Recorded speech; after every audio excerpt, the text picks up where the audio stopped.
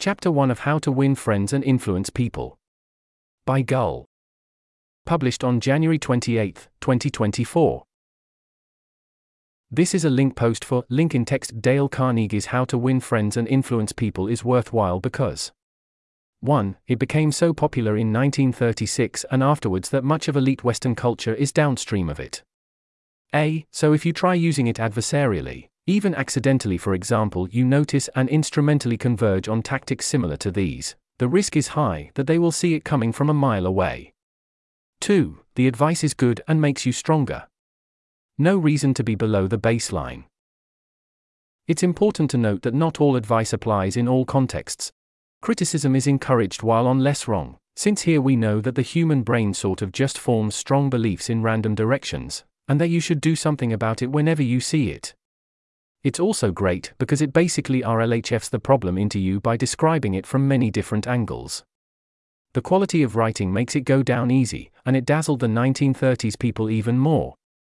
Before I knew it, I was reading faster than I have in years. This inculcated deep mental habits that increased my reading speed. It should be especially helpful for slow readers like me, for example with untreatable ADHD, or just have a hard time getting motivated to read longer stuff. Lastly, it really hammers in that we truly are a lemming species. There exists in the mind design space such minds that are capable of evaluating important topics such as life or death situations, and although those minds are quite mundane when you really think about it, we are not those minds. This is not the kind of world that makes it through, and Chapter 2 will go even further to hammer that point in. Quote. Part 1, Fundamental Techniques in Handling People. If you want to gather honey, don't kick over the beehive. On May 7, 1931, the most sensational manhunt New York City had ever known had come to its climax. After weeks of search, Two-Gun Crowley, the killer, the gunman who didn't smoke or drink, was at bay, trapped in his sweetheart's apartment on West End Avenue. 150 policemen and detectives laid siege to his top-floor hideaway. They chopped holes in the roof. They tried to smoke out Crowley, the cop killer, with tear gas.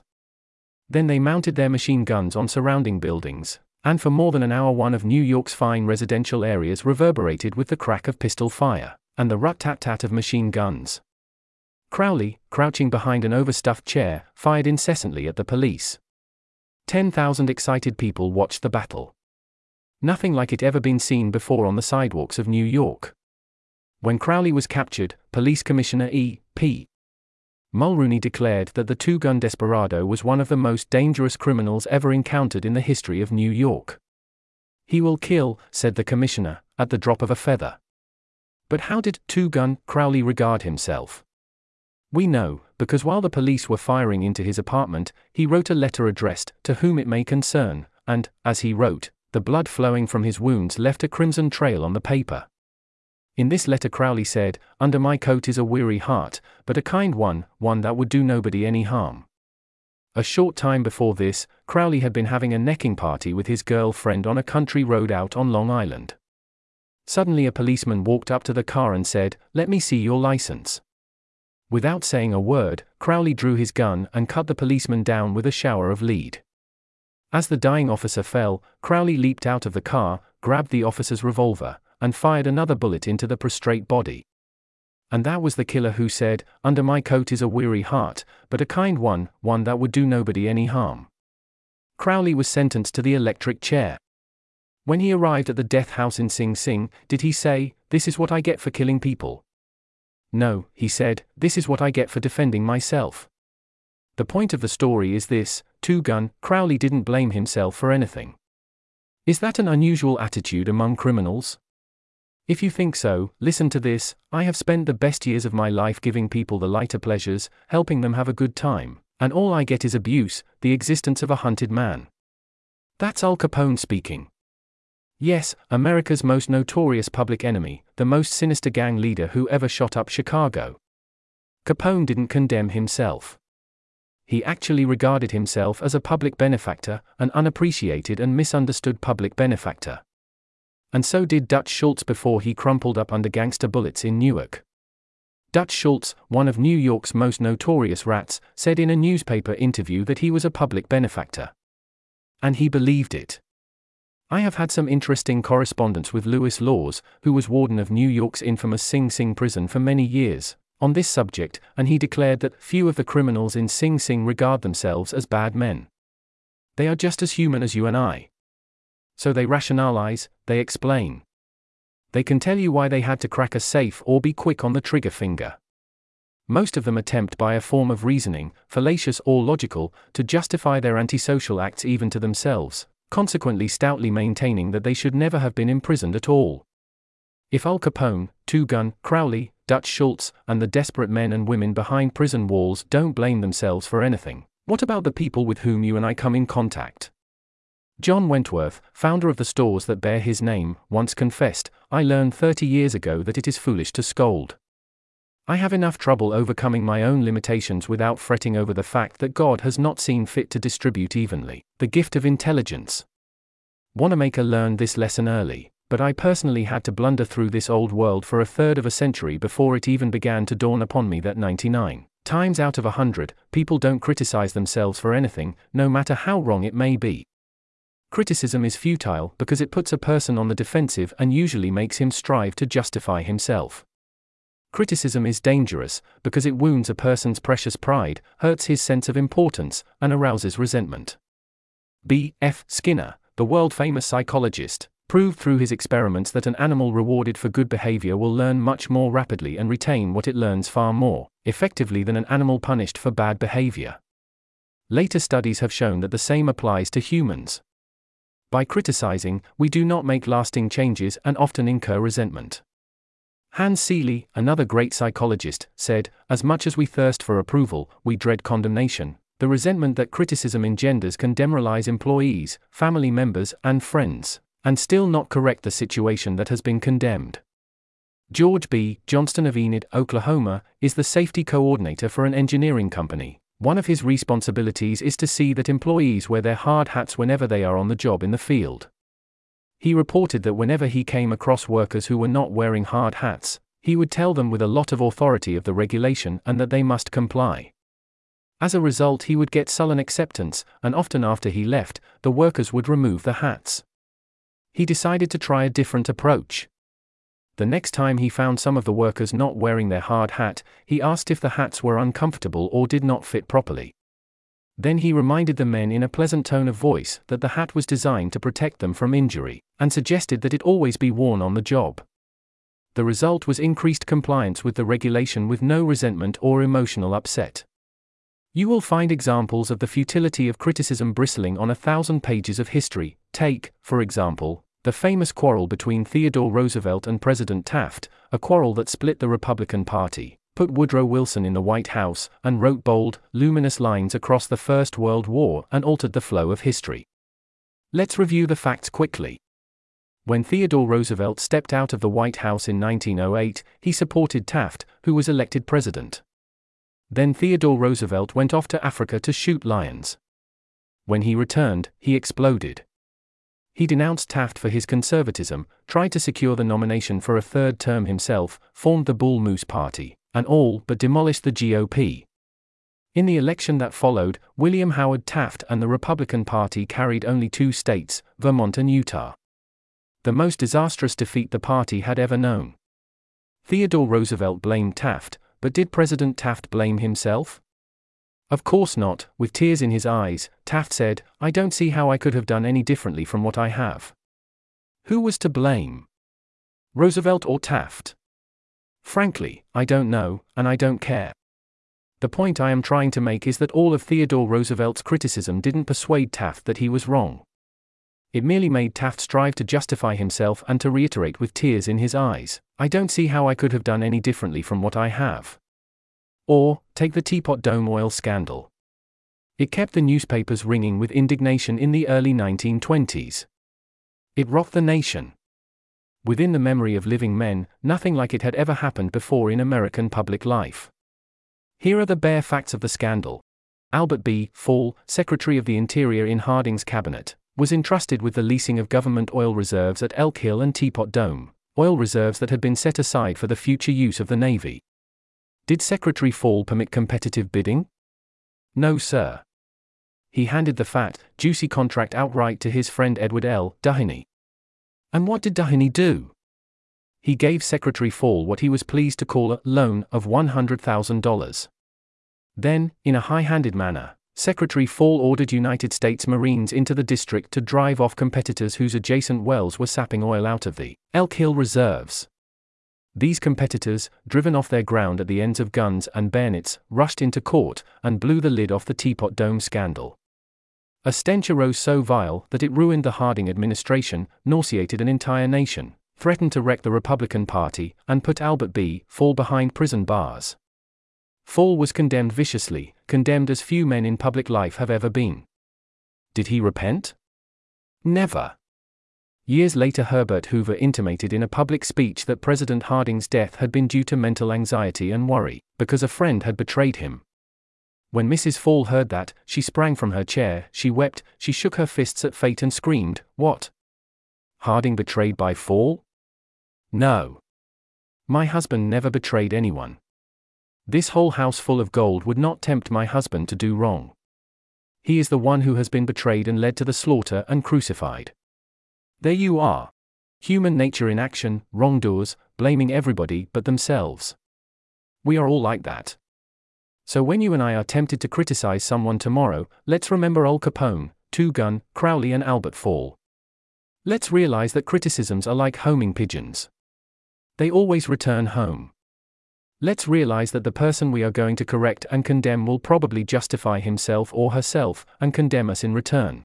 Or, like the gentle Taft, will say, "I don't see how I could have done any differently from what I have." On the morning of April 15, 1865, Abraham Lincoln lay dying in a hall bedroom of a cheap lodging house directly across the street from Ford's Theater, where John Wilkes Booth had shot him. Lincoln's long body lay stretched diagonally across a sagging bed that was too short for him. A cheap reproduction of Rosa Bonheur's famous painting The Horse Fair hung above the bed, and a dismal gas jet flickered yellow light. As Lincoln lay dying, Secretary of War Stanton said, "There lies the most perfect ruler of men that the world has ever seen." What was the secret of Lincoln's success in dealing with people? I studied the life of Abraham Lincoln for 10 years and devoted all of 3 years to writing and rewriting a book entitled Lincoln the Unknown. I believe I have made as detailed and exhaustive a study of Lincoln's personality and home life as it is possible for any being to make. I made a special study of Lincoln's method of dealing with people. Did he indulge in criticism? Oh, yes. As a young man in the Pigeon Creek Valley of Indiana, he not only criticized, but he wrote letters and poems ridiculing people and dropped these letters on the country roads, where they were sure to be found. One of these letters aroused resentments that burned for a lifetime. Even after Lincoln had become a practicing lawyer in Springfield, Illinois, he attacked his opponents openly in letters published in the newspapers. But he did this just once too often. In the autumn of 1842 he ridiculed a vain, pugnacious politician by the name of James Shields. Lincoln laminated him through an anonymous letter published in Springfield Journal. The town roared with laughter. Shields, sensitive and proud, boiled with indignation. He found out who wrote the letter, leaped on his horse, started after Lincoln, and challenged him to fight a duel. Lincoln didn't want to fight. He was opposed to dueling, but he couldn't get out of it and save his honor. He was given the choice of weapons. Since he had very long arms, he chose cavalry broadswords and took lessons in sword fighting from a West Point graduate. And, on the appointed day, he and Shields met on a sandbar in the Mississippi River, prepared to fight to the death. But, at the last minute, their seconds interrupted and stopped the duel. That was the most lurid personal incident in Lincoln's life. It taught him an invaluable lesson in the art of dealing with people. Never again did he write an insulting letter. Never again did he ridicule anyone.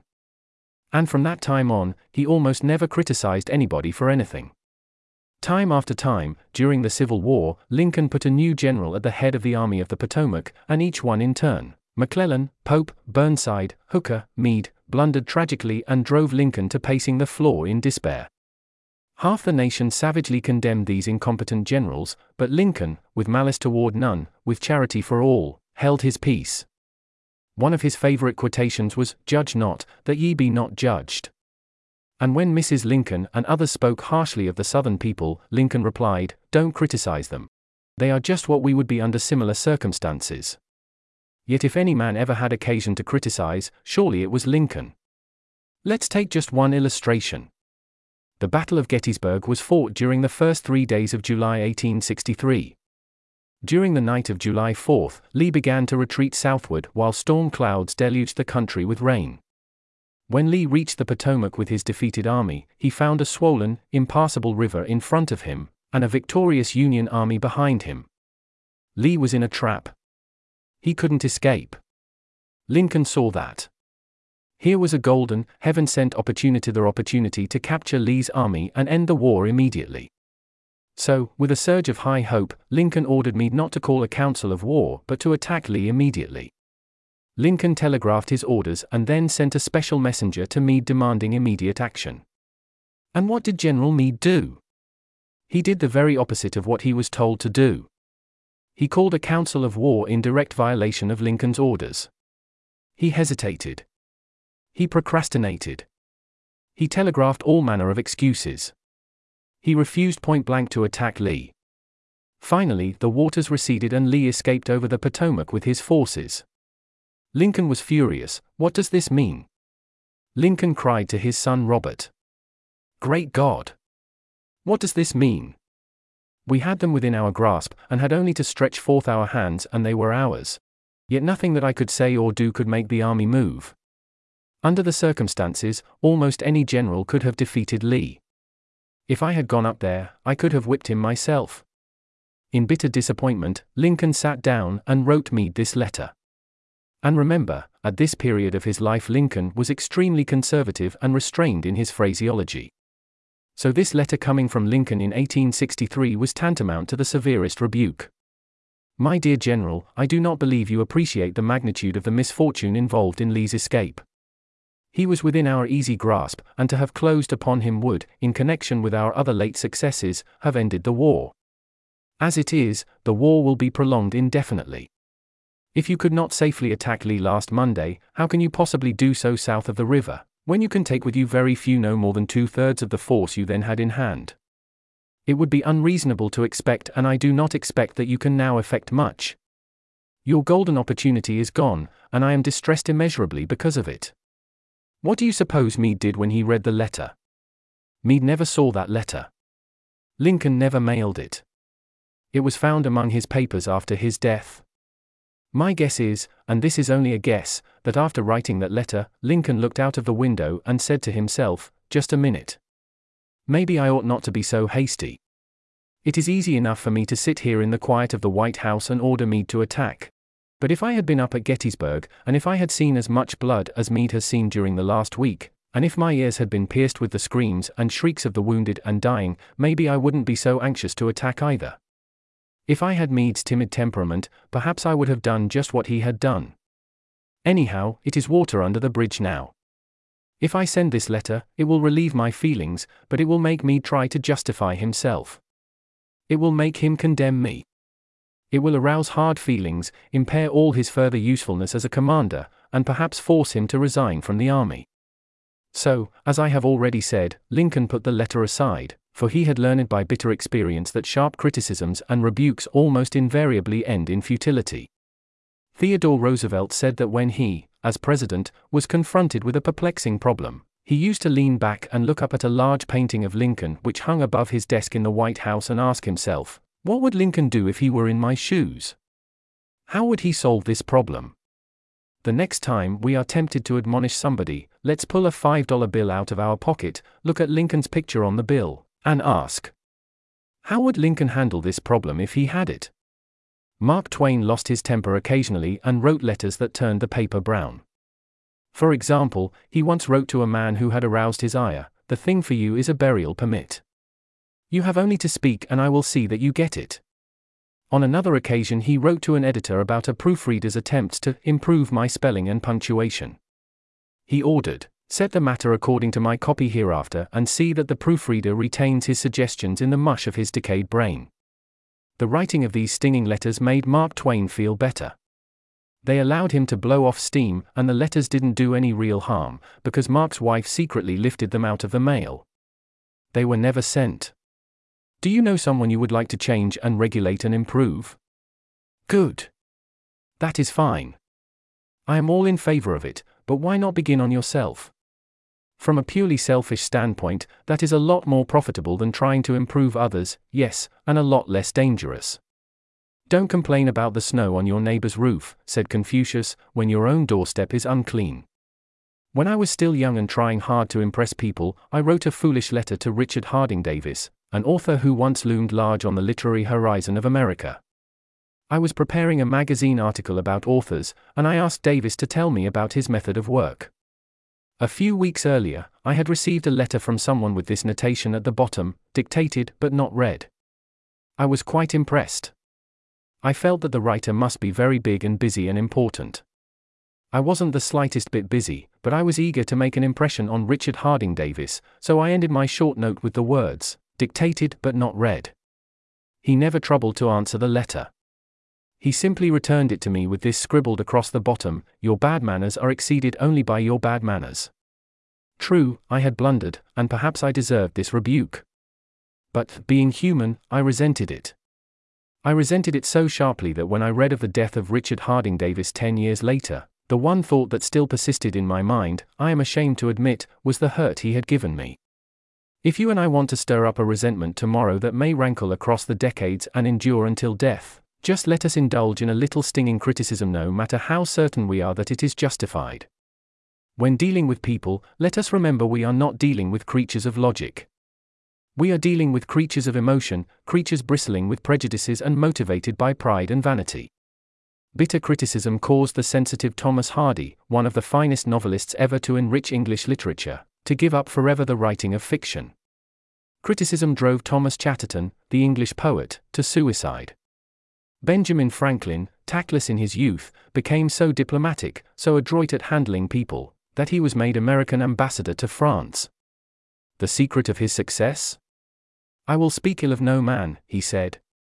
And speak all the good I know of everybody. Any fool can criticize, condemn and complain, and most fools do. But it takes character and self-control to be understanding and forgiving. A great man shows his greatness, said Carlyle, by the way he treats little men. Bob Hoover, a famous test pilot and frequent performer at air shows, was returning to his home in Los Angeles from an air show in San Diego. As described in the magazine Flight Operations, at 300 feet in the air, both engines suddenly stopped. By deft maneuvering he managed to land the plane, but it was badly damaged although nobody was hurt. Hoover's first act after the emergency landing was to inspect the airplane's fuel. Just as he suspected, the World War II propeller plane he had been flying had been fueled with jet fuel rather than gasoline. Upon returning to the airport, he asked to see the mechanic who had serviced his airplane. The young man was sick with the agony of his mistake. Tears streamed down his face as Hoover approached. He had just caused the loss of a very expensive plane and could have caused the loss of 3 lives as well. You can imagine Hoover's anger. One could anticipate the tongue-lashing that this proud and precise pilot would unleash for that carelessness. But Hoover didn't scold the mechanic. He didn't even criticize him. Instead, he put his big arm around the man's shoulder and said, "To show you I'm sure that you'll never do this again, I want you to service my F-51 tomorrow." Often parents are tempted to criticize their children. You would expect me to say, "Don't." But I will not. I am merely going to say, before you criticize them, read one of the classics of American journalism, Father Forgets. It originally appeared as an editorial in the People's Home Journal. We are reprinting it here with the author's permission, as condensed in the Reader's Digest. Father Forgets is one of those little pieces which, dashed of in a moment of sincere feeling, strikes an echoing chord in so many readers as to become a perennial reprint favorite. Since its first appearance, Father Forgets has been reproduced, writes the author, W. Livingston Land, in hundreds of magazines and house organs, and in newspapers the country over. It has been reprinted almost as extensively in many foreign languages. I have given personal permission to thousands who wish to read it from school, church, and lecture platforms. It has been on the air on countless occasions and programs. Oddly enough, college periodicals have used it, and high school magazines. Sometimes a little piece seems mysteriously to click. This one certainly did. Father Forgets. W. Livingston Land. Listen, son. I am saying this as you lie asleep, one little paw crumpled under your cheek and the blonde curls stickily wet on your damp forehead. I have stolen into your room alone. Just a few minutes ago, as I sat reading my paper in the library, a stifling wave of remorse swept over me. Guiltily I came to your bedside. There are the things I was thinking, son. I had been cross to you. I scolded you as you were dressing for school because you gave your face merely a dab with a towel. I took you to task for not cleaning your shoes. I called out angrily when you threw some of your things on the floor. At breakfast I found fault, too. You spilled things. You gulped down your food. You put your elbows on the table. You spread butter too thick on your bread. And as you started off to play and I made for my train, you turned and waved a hand and called, "Goodbye, Daddy," and I frowned, and said in reply, "Hold your shoulders back." Then it began all over again in the late afternoon. As I came up the road I spied you, down on your knees, playing marbles. There were holes in your stockings. I humiliated you before your boyfriends by marching you ahead of me to the house. Stockings were expensive, and if you had to buy them you would be more careful. Imagine that, son, from a father. Do you remember, later, when I was reading in the library, how you came in timidly, with a sort of hurt look in your eyes? When I glanced up over my paper, impatient at the interruption, you hesitated at the door. What is it you want? I snapped. You said nothing, but ran across in one tempestuous plunge, and threw your arms around my neck and kissed me, and your small arms tightened with an affection that God had set blooming in your heart and which even neglect could not wither. And then you were gone, pattering up the stairs. Well, son, it was shortly afterwards that my paper slipped from my hands and a terrible sickening fear came over me. What has habit been doing to me? The habit of finding fault, of reprimanding, this was my reward to you for being a boy. It was not that I did not love you. It was that I expected too much of youth. I was measuring you by the yardstick of my own years. And there was so much that was good and fine and true in your character. The little heart of you was as big as the dawn itself over the wide hills. This was shown by your spontaneous impulse to rush in and kiss me good night. Nothing else matters tonight, son. I have come to your bedside in the darkness, and I have knelt there, ashamed. It is a feeble atonement. I know you would not understand these things if I told them to you during your waking hours. But tomorrow I will be a real daddy. I will chum with you, and suffer when you suffer, and laugh when you laugh. I will bite my tongue when impatient words come. I will keep saying as if it were a ritual, "He is nothing but a boy, a little boy." I am afraid I have visualized you as a man. Yet as I see you now, son, crumpled and weary in your cot, I see that you are still a baby. Yesterday you were in your mother's arms, your head on her shoulder. I have asked too much, too much. Instead of condemning people, let's try to understand them. Let's try to figure out why they do what they do. That's a lot more profitable and intriguing than criticism. And it breeds sympathy, tolerance, and kindness. To know all is to forgive all. As Dr. Johnson said, God himself, sir, does not propose to judge man until the end of his days. Why should you or I? Principle 1. Don't criticize, condemn, or complain. End quote. This article was narrated by Type 3 Audio for Less Wrong. It was first published on January 28, 2024. To report an issue or give feedback on this narration, go to t3a.is.